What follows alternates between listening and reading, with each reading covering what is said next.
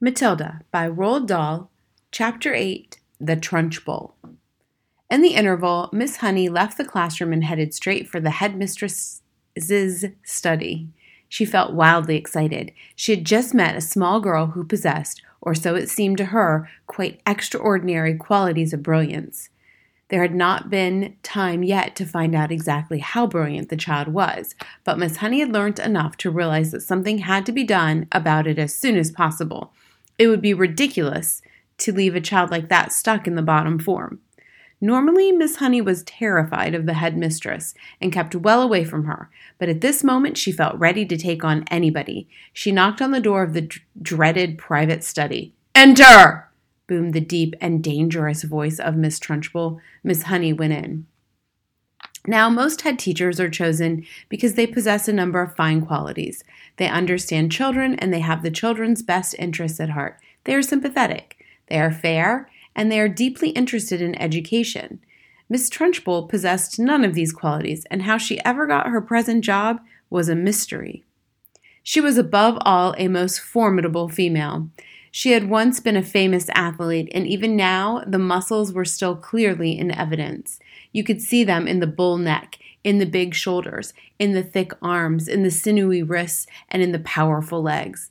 Looking at her, you got the feeling that this was someone who could bend iron bars and tear telephone directories in half. Her face, I'm afraid, was neither a thing of beauty nor a joy forever. She had an obstinate chin, a cruel mouth, and small, arrogant eyes. And as for her clothes, they were, to say the least, extremely odd. She always had on a brown cotton smock, which was pinched in around the waist with a wide leather belt. The belt was fastened in front with an enormous silver buckle. The massive thighs which emerged from out of the smock were encased in a pair of extraordinary breeches, bottle green in color and made of coarse twill. The breeches reached to just below the knees, and from there on down she sported green stockings with turn-up tops, which displayed her calf muscles to perfection. On her feet she wore flat-heeled brown brogues with leather flaps. She looked, in short, more like a rather eccentric and bloodthirsty follower of the stag-hounds than the headmistress of a nice school for children. When Miss Honey entered the study, Miss Trunchbull was standing beside her huge desk with a look of scowling impatience on her face. "Yes, Miss Honey," she said. "What is it you want? You're looking very flushed and flustered this morning. What's the matter with you? Have those little stinkers been flicking spitballs at you?" "No, headmistress, nothing like that." "Well, what is it then? Get on with it." "I'm a busy woman." As she spoke, she reached out and poured herself a glass of water from a jug that was always on her desk. "There is a little girl in my class called Matilda Wormwood," Miss Honey began. "That's the daughter of the man who owns Wormwood Motors in the village," Miss Trunchbull barked. She hardly ever spoke in a normal voice. She either barked or shouted. "An excellent person, Wormwood," she went on. "I was in there only yesterday. He sold me a car, almost new, only done 10,000 miles. Previous owner was an old lady who took it out once a year at most. A terrific bargain. Yes, I liked Wormwood. A real pillar of our society. He told me the daughter was a bad lot, though. He said to watch her. He said if anything bad ever happened in the school, it was certain to be his daughter who did it. I haven't met the brat yet, but she'll know about it when I do. Her father said she's a real wart." "Oh, no, headmistress, that can't be right," Miss Honey cried. "Oh, yes, Miss Honey, it darn well is right. In fact, now I come to think of it, I'll bet it was she who put that stink bomb under my desk here first thing this morning. The place stank like a sewer. Of course it was her. I shall have her for that. You see if I don't. What'd she look like? Nasty little worm, I'll be bound. I've discovered, Miss Honey, during my long career as a teacher, that a bad girl is a far more dangerous creature than a bad boy.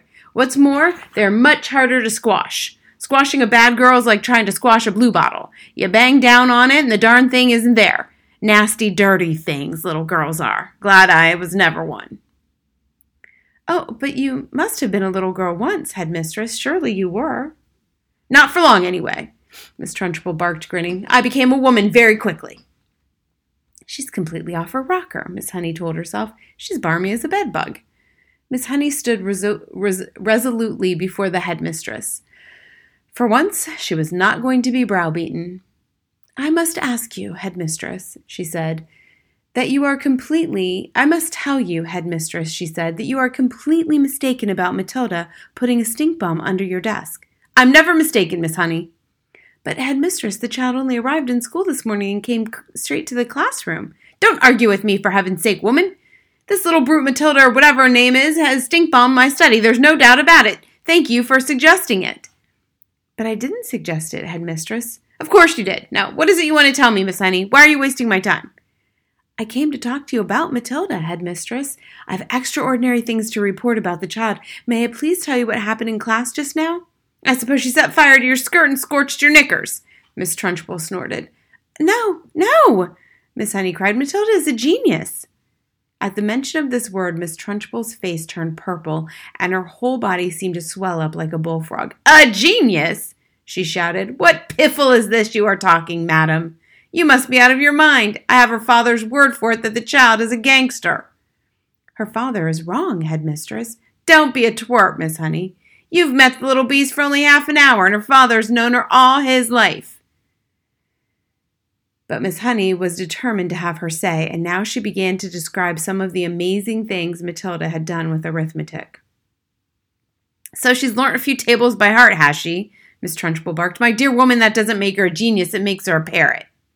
But, headmistress, she can read. So can I, Miss Trunchbull snapped.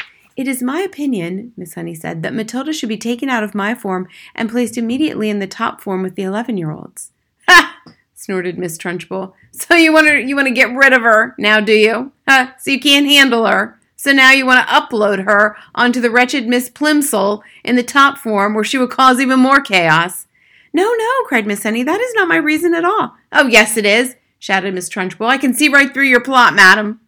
And my answer is no. Matilda stays where she is, and it is up to you to see that she behaves herself.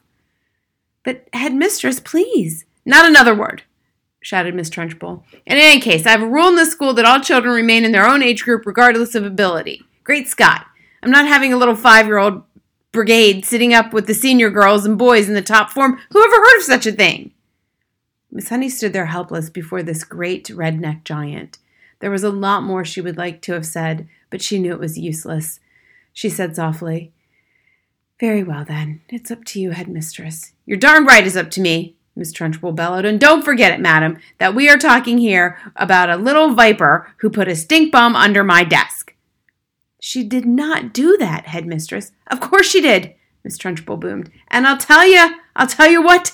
I wish to heavens I was still allowed to use the birchen belt as I did in the good old days. I'd have roasted Matilda's bottom for her so she couldn't sit down for a month. Miss Honey turned and walked out of the study, feeling depressed but by no means defeated. I'm going to do something about this child, she told herself. I don't know what it will be, but I shall find a way to help her in the end.